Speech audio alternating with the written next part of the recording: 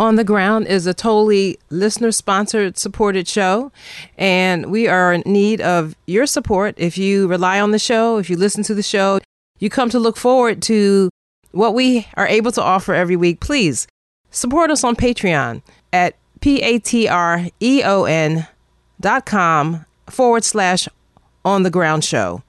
And you can also give on our website through PayPal or other means if you want to send a check. All that information is there. But please support us. I want to thank our supporters on Patreon so much. And for those who are already supporting, if you can tell a friend who you know would love to sign up, we need the support. Patreon.com/On the Ground Show, or go to onthegroundshow.org. Thank you.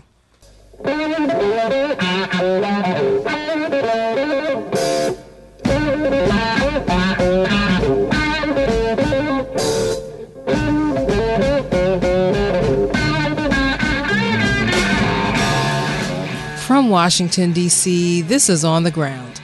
From Palestine to France to D.C. to California, settler violence is on the march and the people are fighting back. We speak to journalist John Jeter. This tectonic shift in the world order from west to east, that's what's happening. China is rising along with Russia and the BRICS countries. The United States is trying to hold on by hook or by crook, and people are dying in this process. The Poor People's Campaign Moral Congress reminds the nation that poverty equals death. And while protesting in support of the journalist Julian Assange, the co-founder of Ben & Jerry's Ice Cream is arrested outside the Department of Justice.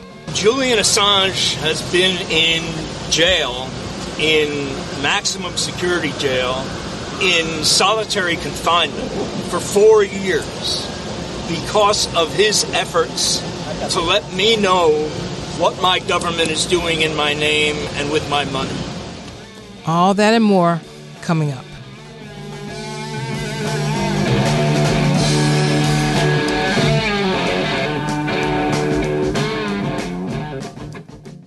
Welcome to On the Ground, onthegroundshow.org, Voices of Resistance from the nation's capital. I'm Esther Iverum. First, some headlines. The Biden administration might ship dangerous cluster bombs to Ukraine for use in the proxy war against Russia. The New York Times reports that the U.S. is considering shipping the package bombs because Ukraine is losing in its current counteroffensive and running out of munitions. According to the Arms Control Association, cluster munitions, quote, disperse hundreds or even thousands of tiny but deadly bomblets. Their use produces significant quantities of unexploded submunitions that can maim, injure, or kill civilians and friendly forces during and long after a conflict, end quote.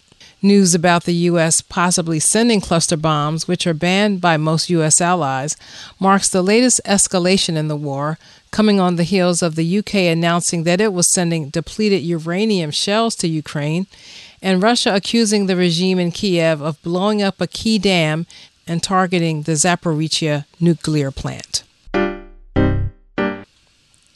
As more Palestinians are killed, wounded, and see their communities destroyed by the Israeli government and armed settlers, organizations are pressuring the Biden administration to ensure that, quote, not a single dollar of the $4 billion sent annually to Israel, end quote, is used to fund human rights crimes against Palestinians. The 72 organizations sent a letter dated July 5th to President Joe Biden and Secretary of State Antony Blinken, calling for protecting Palestinians, including many American citizens, in the illegally occupied territory and holding Israel's government accountable for its crimes. In addition to Israel's attack on the Jenin refugee camp, resulting in at least 10 deaths, there have been more violent attacks by armed Israeli settlers on the Palestinian villages of Al-Luba Ash-Sharkiya and Tormus Aya in the occupied West Bank. The letter compared these attacks to what was described as a pogrom on the Palestinian town of Huwara earlier this year in February. In D.C., a lawsuit was filed against the district for sending armed D.C. police officers as first responders to the scene of mental health crises. Bread for the City, a local nonprofit, filed with the D.C. American Civil Liberties Union, arguing that DC's current approach to emergency response services violates the Americans with Disabilities Act by denying people with mental health disabilities effective and equal access to emergency care that is otherwise provided when someone calls 911 for a medical emergency. Instead of being met by trained mental health clinicians, the suit argues, most often individuals in crises are met by armed police, putting them in further physical danger and exacerbating their mental health emergency.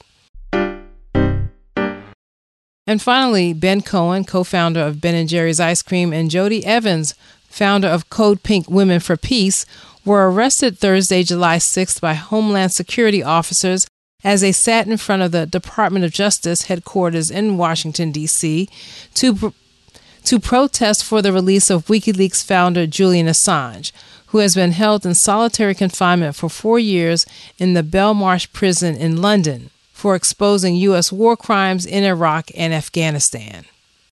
More from their protest after headlines. And those are our headlines and happenings. Stay with us.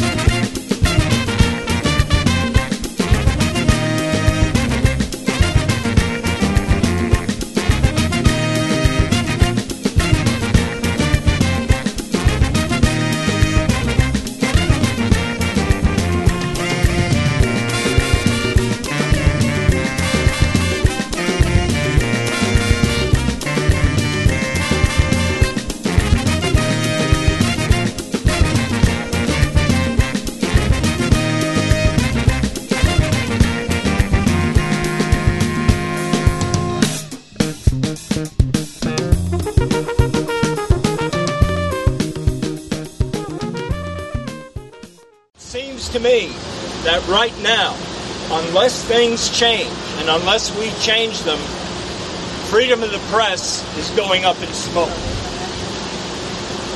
And so now I'm going to light this Bill of Rights in 4 places. One for each year that Assange has been held in solitary confinement.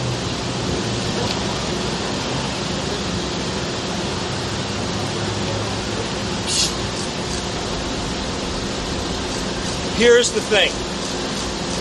There's no democracy without freedom of the press. Because the press is the only thing that can hold government accountable. And there's no freedom of the press as long as Assange is being prosecuted. We have no choice but to save Assange, save freedom of the press. Now I'm going to go and talk to the Department of Justice about that.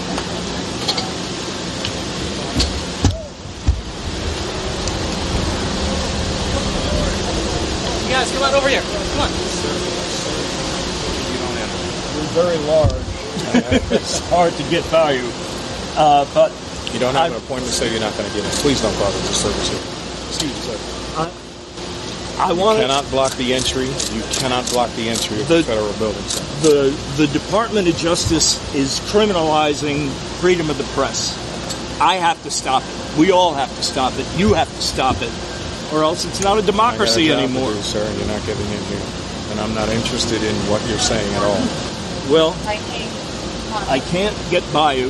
No, sir, you cannot. I'm going to sit down right here.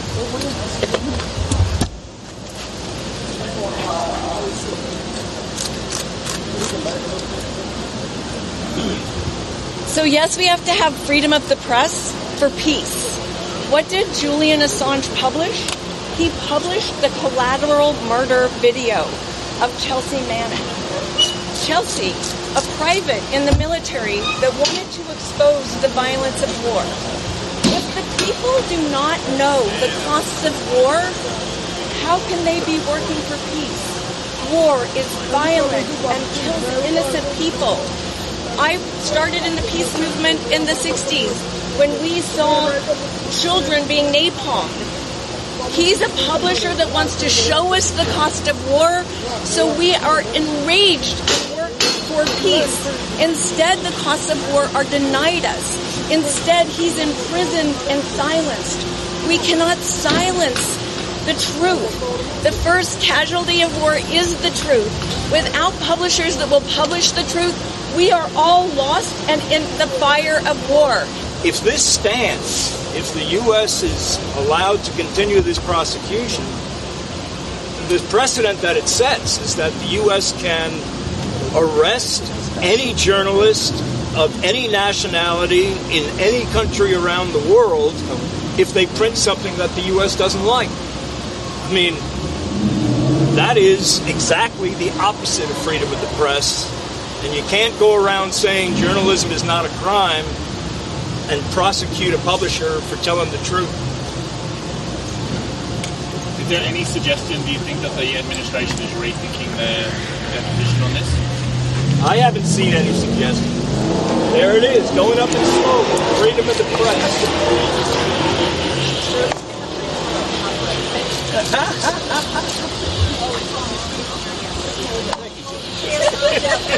Oh, sorry.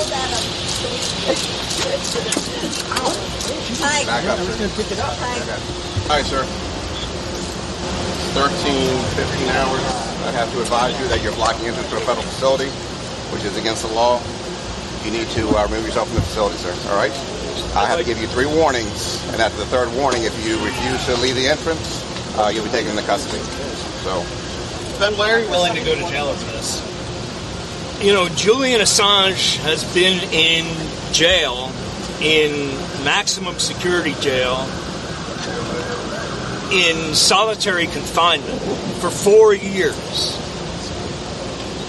because of his efforts to let me know what my government is doing in my name and with my money. So yeah, if Julian can be there for 4 years, I mean, which is torture, I can be willing to go to jail to support him and to support our right to freedom of the press, which has gone up in smoke. And how much contact have you had with Julian Assange? excuse me, I'm sorry. Excuse me. How you doing, sir? Again, Inspector Cooper, Federal Protective Service, letting you know that you're in violation of D.C. law, blocking the entrance to a federal building. This is your 2nd warning. You need to remove yourself from this area and remove yourself from the entrance. Is that clear? Okay. It's clear. Okay. I will remain here to protest the Department of Justice acting in an unjust fashion. All right. You realize I don't work for the Department of Justice, so there's nothing that I can really say as far as how they run their facilities or their operations as far as entrance or whatnot. But they did deny you entry. They made that clear, and you are in violation of blocking the entrance. I'll come back in about 5 minutes, and after the 3rd warning, if you don't comply, you'll be taken into custody. All right. I understand. All right. Thank you for treating me with respect. All right. Okay, are you all going to vacate the property? No, sir. I need to verbalize? No, sir. Okay, at this time, you're both under arrest for unlawful entry. So what I need you to do, and I understand that you're going to be... Nice if they would have let us enter. I don't work for the Department of Justice. So what I want to do is, you said you want to be compliant with the arrest process, so if I could, can I get you to stand up, please? Free Julian Assange! Free Julian Assange! Free Julian Assange! Okay. Got it. Free Julian Assange! Ma'am, can I get you to stand up, please? Free Julian Assange! Well, can you get her? I'll get him. Okay. All right. Grab this guy. Grab this guy. Put him in the cuffs. Where's your cuffs? Free Julian Assange!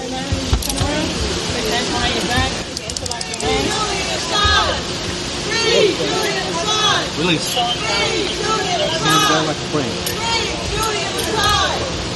Free Julian Assange! Free Julian Assange! Free Julian Assange!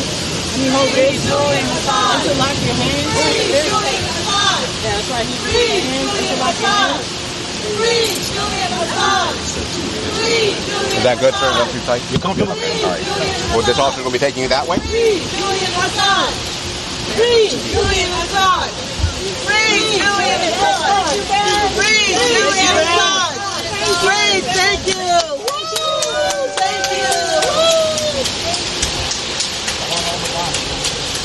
Come on, we go.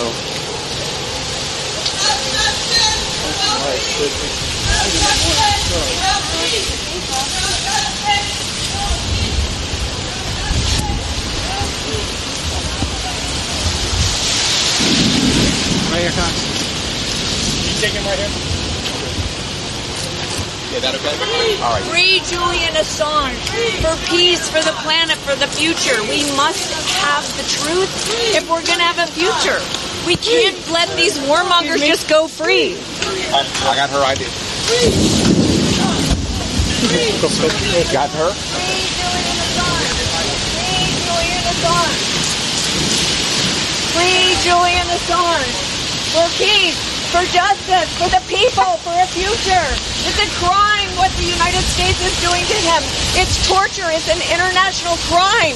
It has to stop. Again, that was Ben Cohen, co-founder of Ben & Jerry's Ice Cream, and Jodi Evans, co-founder of Code Pink Women for Peace, being arrested Thursday, July 6, 2023, in front of the Department of Justice in Washington, D.C. They were protesting for the release of WikiLeaks founder Julian Assange and that he not be extradited to the United States and tried for doing his job as a journalist, exposing U.S. war crimes in Iraq and Afghanistan. Thank you to Ford Fisher of News to Share for his coverage.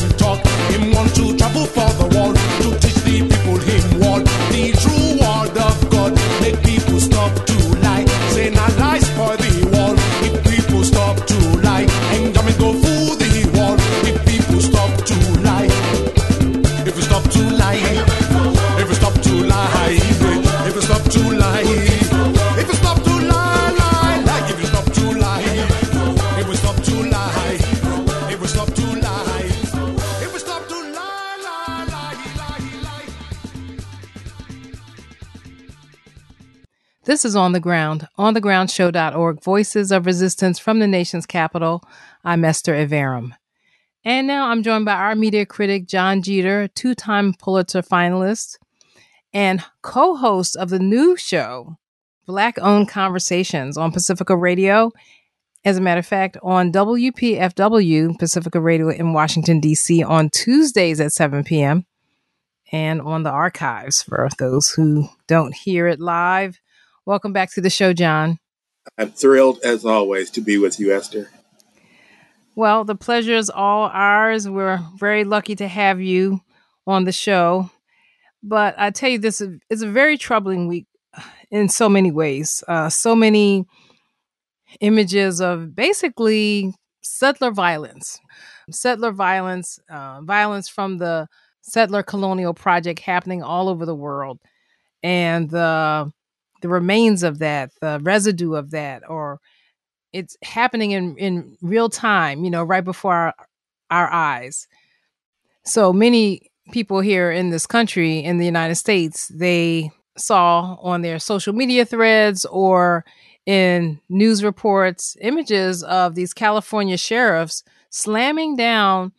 I wouldn't say it like a Black woman who looks to be either middle-aged or an elder, slamming her to the ground and by her head, and then I suppose pepper spraying her and handcuffing her down on the ground. And, it elicited the kinds of responses that we're used to now. We're seeing this type of police violence police terror against the Black community. And I was really conscious when I saw those images that this is what's happening all over the world. We have the ongoing protests in France over the murder of a 17-year-old boy. Yes, yeah, 17-year-old boy, Nahel. There's the more than, I think, 10 people killed in Palestine after these horrific attacks by the apartheid regime of Israel on the refugee camp of Jenin. When you think about that, the people in Jenin, they're already refugees. They're already displaced from their homes and experiencing violence. And then I have to tie this into President Joe Biden nominated Elliot Abrams to a bipartisan United States Advisory Commission on Public Diplomacy. Now, Elliot Abrams is basically a war criminal. Yes. And he served under the Reagan administration and also under the George W. Bush administration. But he is most known for his notoriety. His criminality most of it comes from his connection to the horrible El Mozate massacre in El Salvador in the 1980s. And during that massacre, men, women, children were killed by U.S. trained forces in this village, El Mozate. And at the time, Abrams actually praised the death squads doing this murdering and disputed the death toll. And later in 1991, he pled guilty for lying to Congress about the Iran-Contra affair. But then he was pardoned by George H.W. Bush. So we talked about the settler project, the violence of settler colonialism, but this week seemed to bring it all together in full force, and it's pretty devastating. Yeah, the Abrams appointment, it reminds me, the first thing I thought was, well, I guess Henry Kissinger is maxed out, right? So they had to get the next youngest war criminal to do this. El Mozote, the massacre at El Mozote in El Salvador, it was an entire village in El Salvador that was massacred by these death squads. And Elliot Abrams not only defended it, but covered up for this massacre, which was ultimately uncovered by two journalists in the United States. Mark Danner was one. I can't remember the other.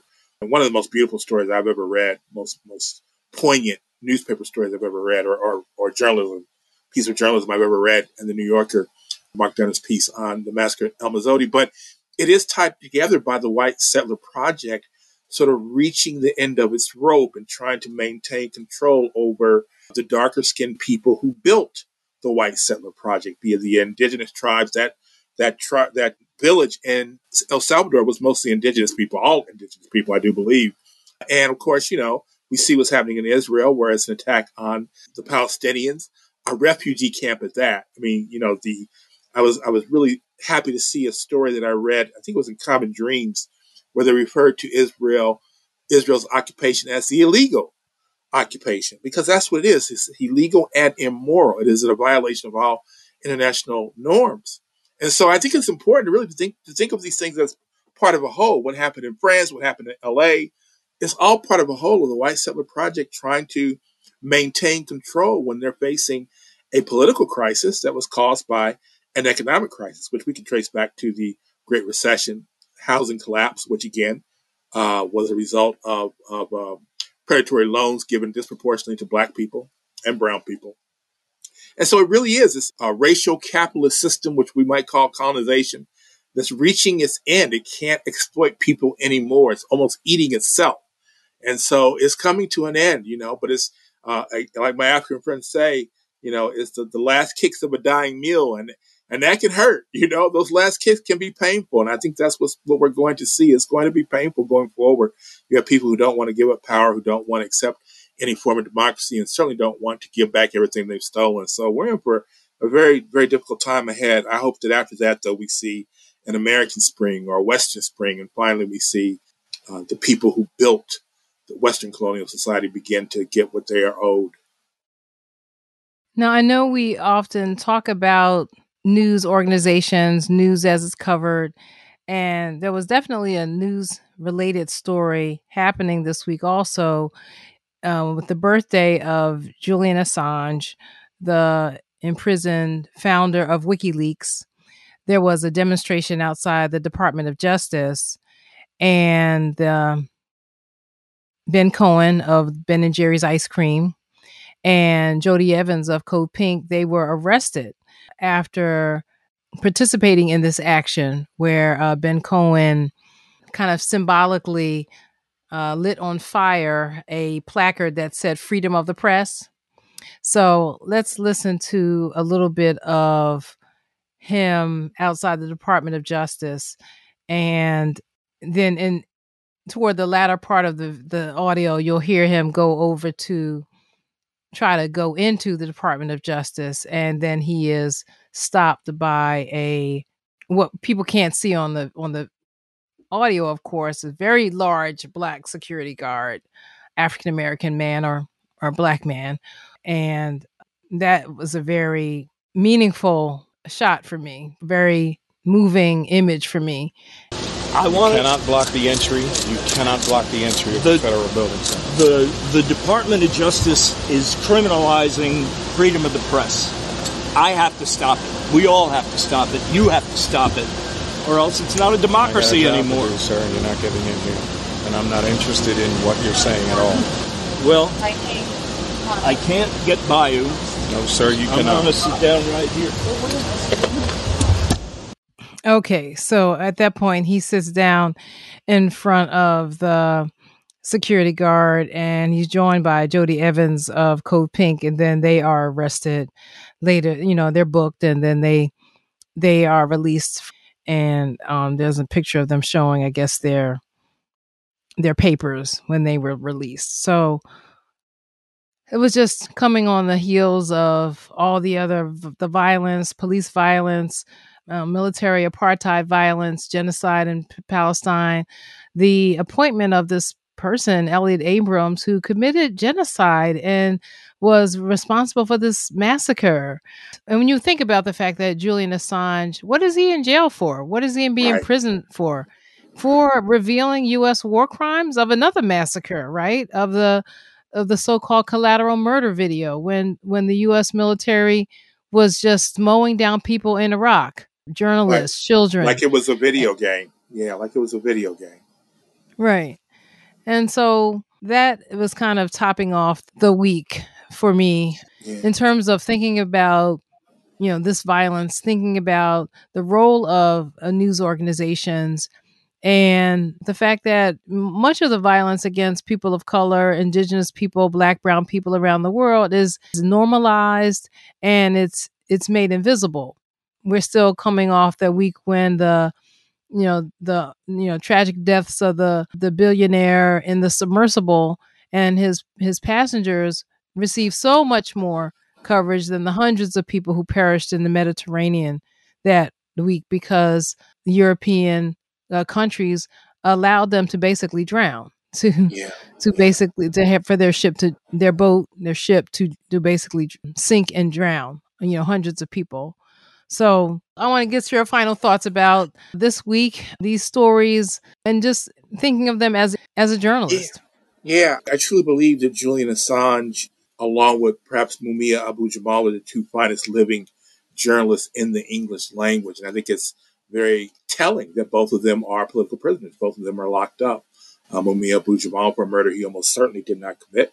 And Assange for, like you said, uncovering war crimes. He is a threat to the empire, a threat to the white settler project. Nothing good has come from our invasion of Iraq. And Julian Assange was the messenger for that, letting people know what was going on.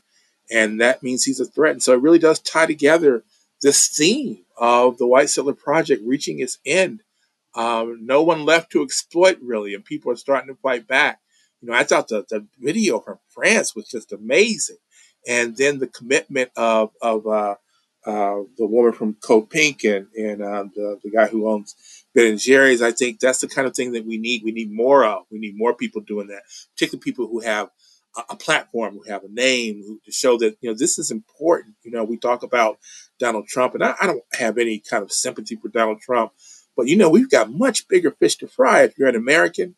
If you live anywhere in the West, if you live anywhere in the world, actually, we have much bigger fish to fry, which is this tectonic shift in the world order from West to East. That's what's happening. China is rising along with Russia and the BRICS countries, and the United States is trying to hold on by hook or by crook, and people are dying in this process. And I'll end with this, if I may, and I know I'm repeating myself. I know that I've invoked this film before, but it's just so appropriate.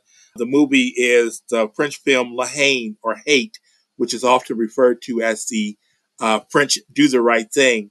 And the refrain from the movie is that a man falls from a 20-story building.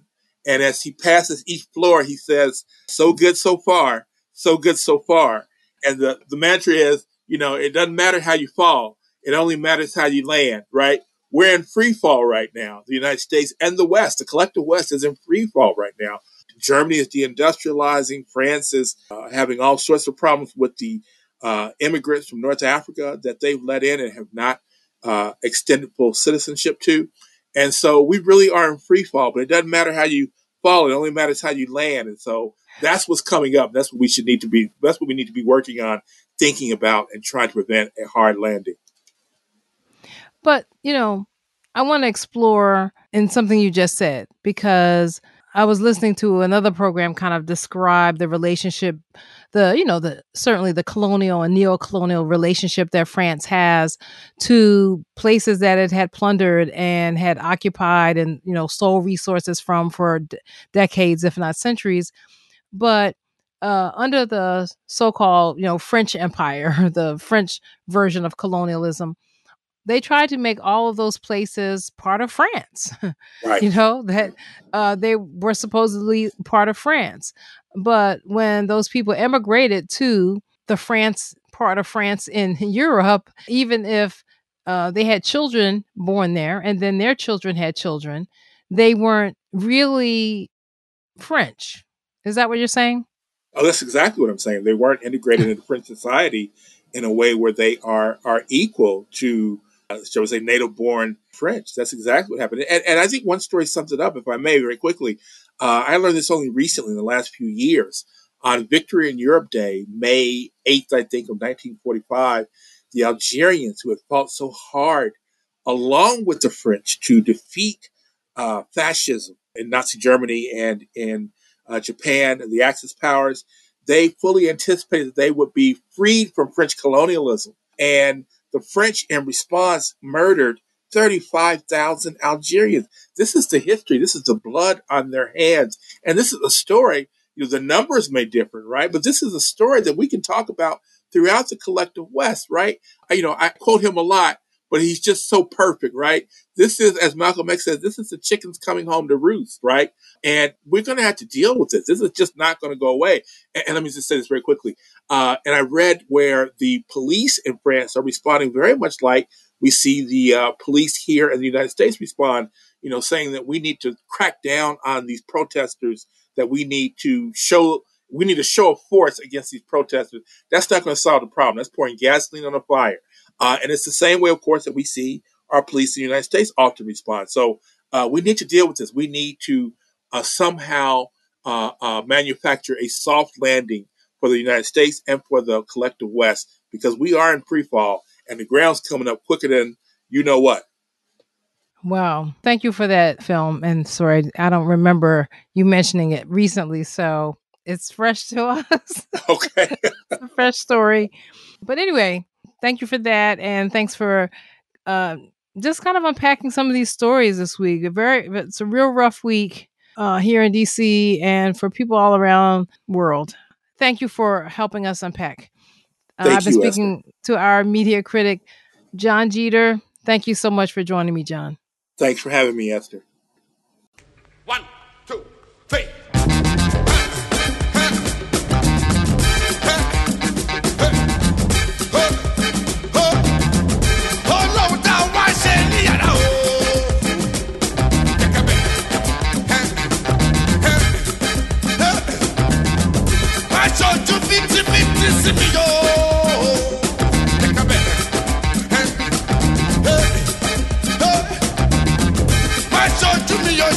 See me,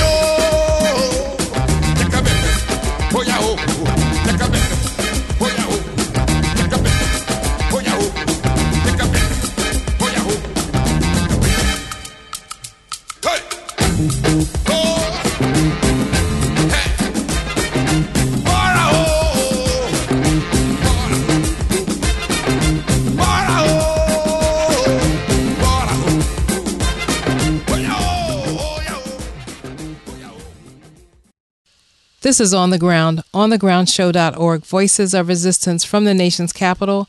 I'm Esther Iverum. Well, Poor People's Campaign leaders from more than 30 states met in D.C.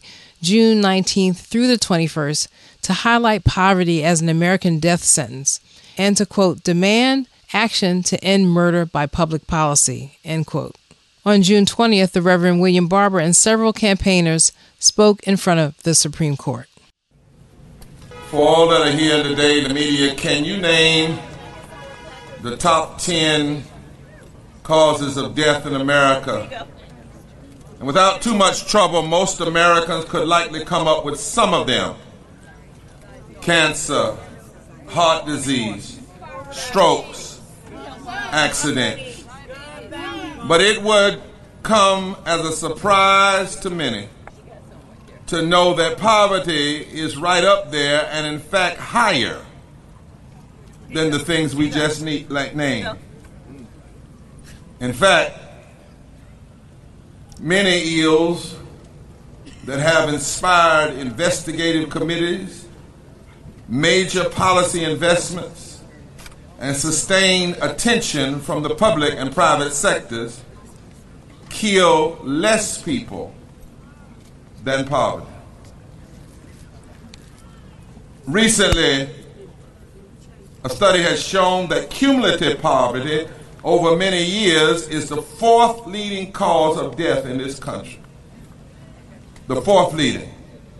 Current poverty just this year is being poor right now is seventh on that list. And it alone causes, watch this, 10 times as many deaths as homicide. And yet every night you see news stories about homicide, and every politician will run and claim they're going to address crime and making the country safe. They're going to make country safe from those that would pull the trigger of a gun. But what about those who are pulling the trigger of public policy? 5 times as many deaths as gun violence. I know we've talked a lot about police violence and gun violence and racist police killing black people, but you cannot raise that issue when poverty kills more black people than the racist cops ever killed. You cannot raise the gun violence issue, which ought to be raised. I'm on the front lines, I believe. But you can't raise that issue and say you're concerned about death and not look at the fact that poverty kills 5 times more people than gun violence. 2.5 times as many deaths as drug overdoses for opioids. And think about that.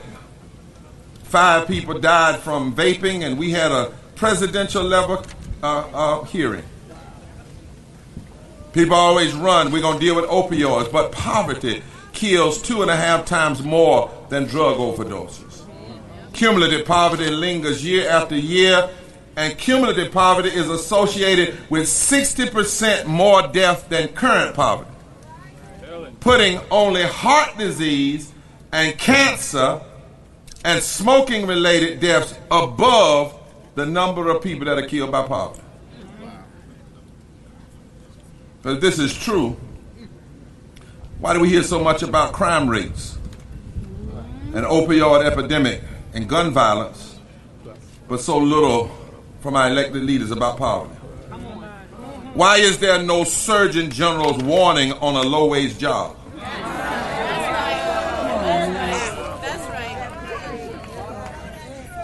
The relationship of poverty to disease and death is well established.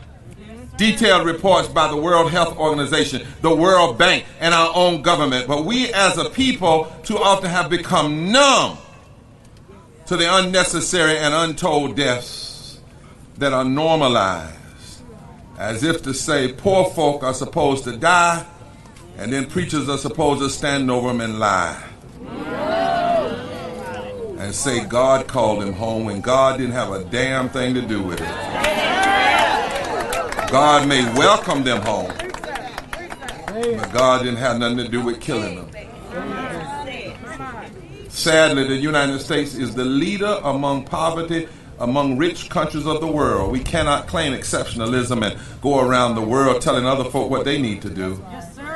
As long as this is a reality, as of 2019, the United States had the worst poverty rate overall, 17.8%, and in children, 20.9% among the 25 wealthiest countries.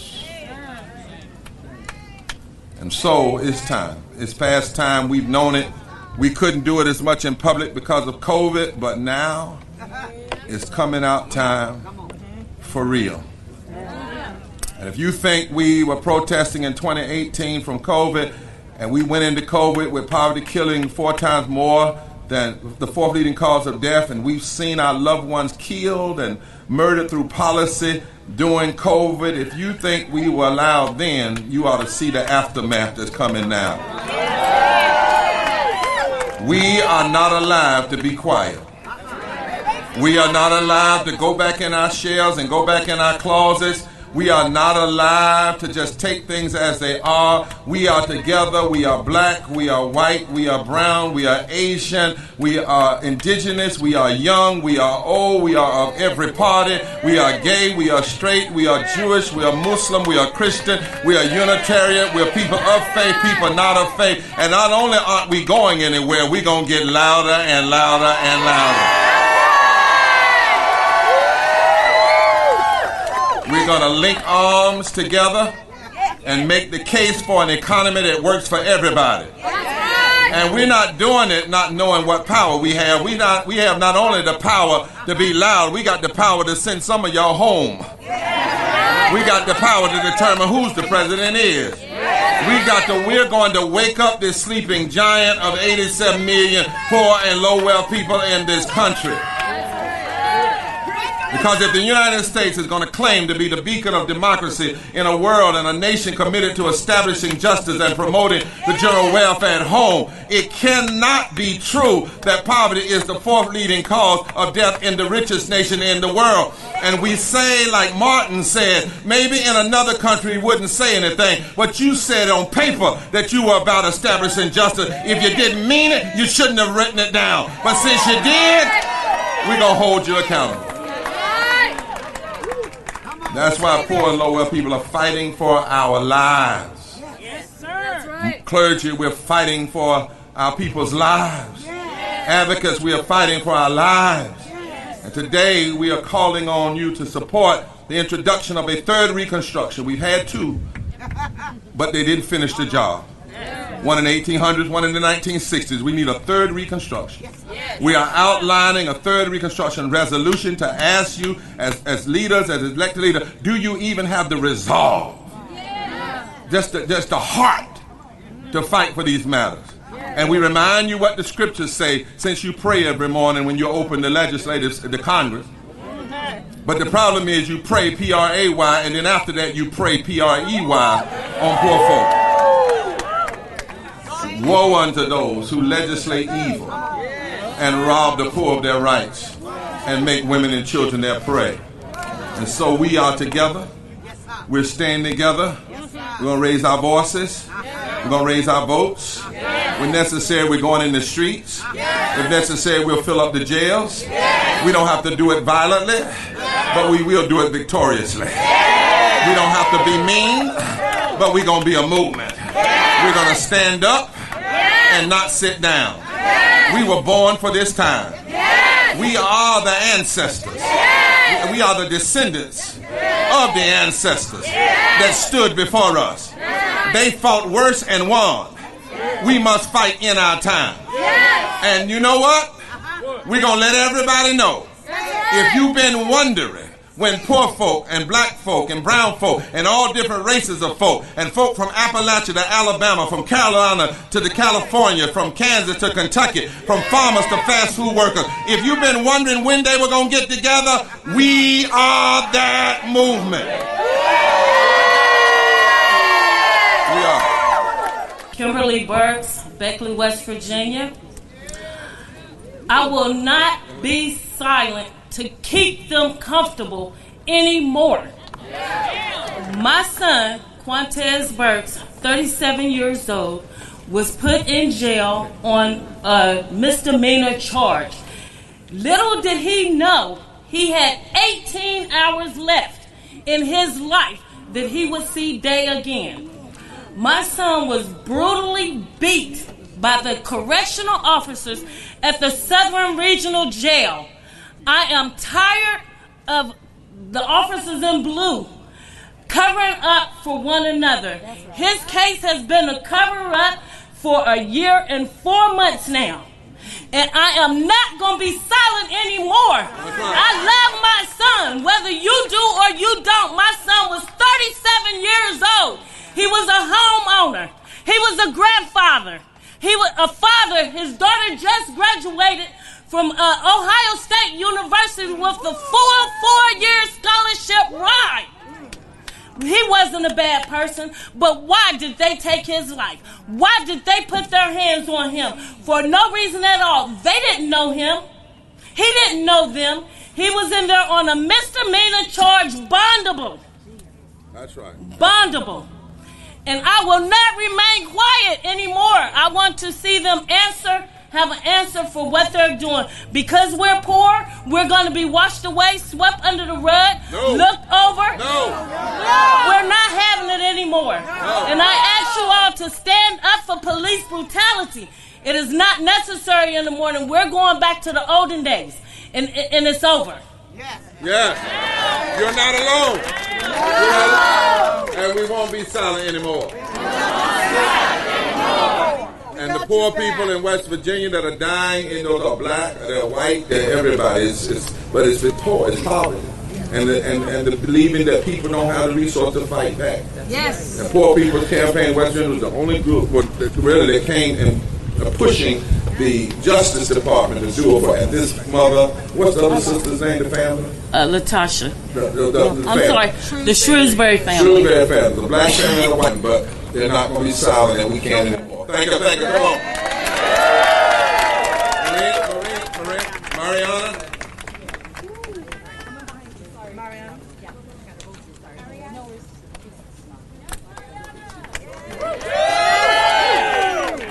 And don't forget my son Max. All right, Max. All right. Muy buenas tardes, hola mi gente, aquí estamos y no nos vamos.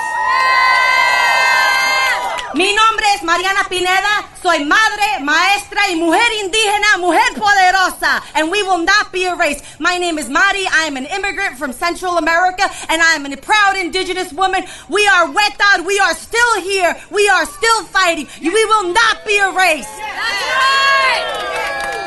At the age of 4 years old, I was forcibly removed from my country and brought to this country by my white American mother. She told me there were no indigenous people in Costa Rica. She said that it was a political no man's land. There was nobody here. It was just free, open territory. And then my German ancestors did some real dirty things in World War II, and then they took their hoarded wealth and they hid in Latin America like so many other Nazis in Argentina and Costa Rica. Did you know that there is a Nazi Party of Costa Rica still active today? It ain't right. But we did everything right. We came here legally. I was naturalized. I have a green card. And I did everything right. I had perfect SAT and ACT scores. I got into every college except Harvard. I was waitlisted for Cornell. I have 3 degrees and 6 teacher certifications. And I am homeless. And my son and I have been homeless for a year and a half because in April 2020, I contracted COVID. And I was put in the hospital where there were 82 of us in the emergency room, packed in like sardines, where if I moved my elbow, I bumped the elbow of my neighbor beside me. And there were no Spanish language interpreters on the unit. So from my bed, I would call out to my brothers and sisters, Señor, por favor, ella te está tratando de ayudar. Por favor, dete vuelta. Tome el oxígeno, queremos ayudarte. Because they would just flip him over and restrain him and scream at him because he did not speak English. So in April 2020, we were packed in like sardines in the COVID unit. I had to wait 36 hours in the ER to get a bed upstairs in what had been an ambulatory surgery unit, which they had converted into COVID units by duct taping plexiglass between us.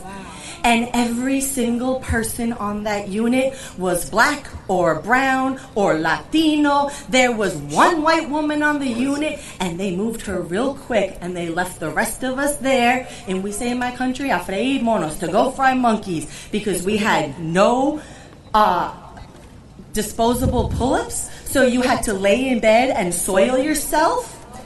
There was an oxygen shortage, so I had to be discharged at home without oxygen. And they told me that they could not provide transportation home from the hospital because it's very expensive. I was a public school teacher. I had good health insurance, I thought. I thought my union had my back. I was mistaken.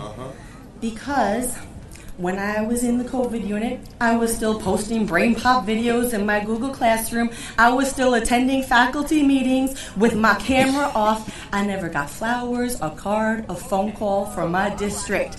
And instead, I got a letter telling me that as of October, they would no longer be paying me, and instead I would have to pay them $3,000 a month for COBRA to keep my health insurance benefits. Okay. That's why we can't be what?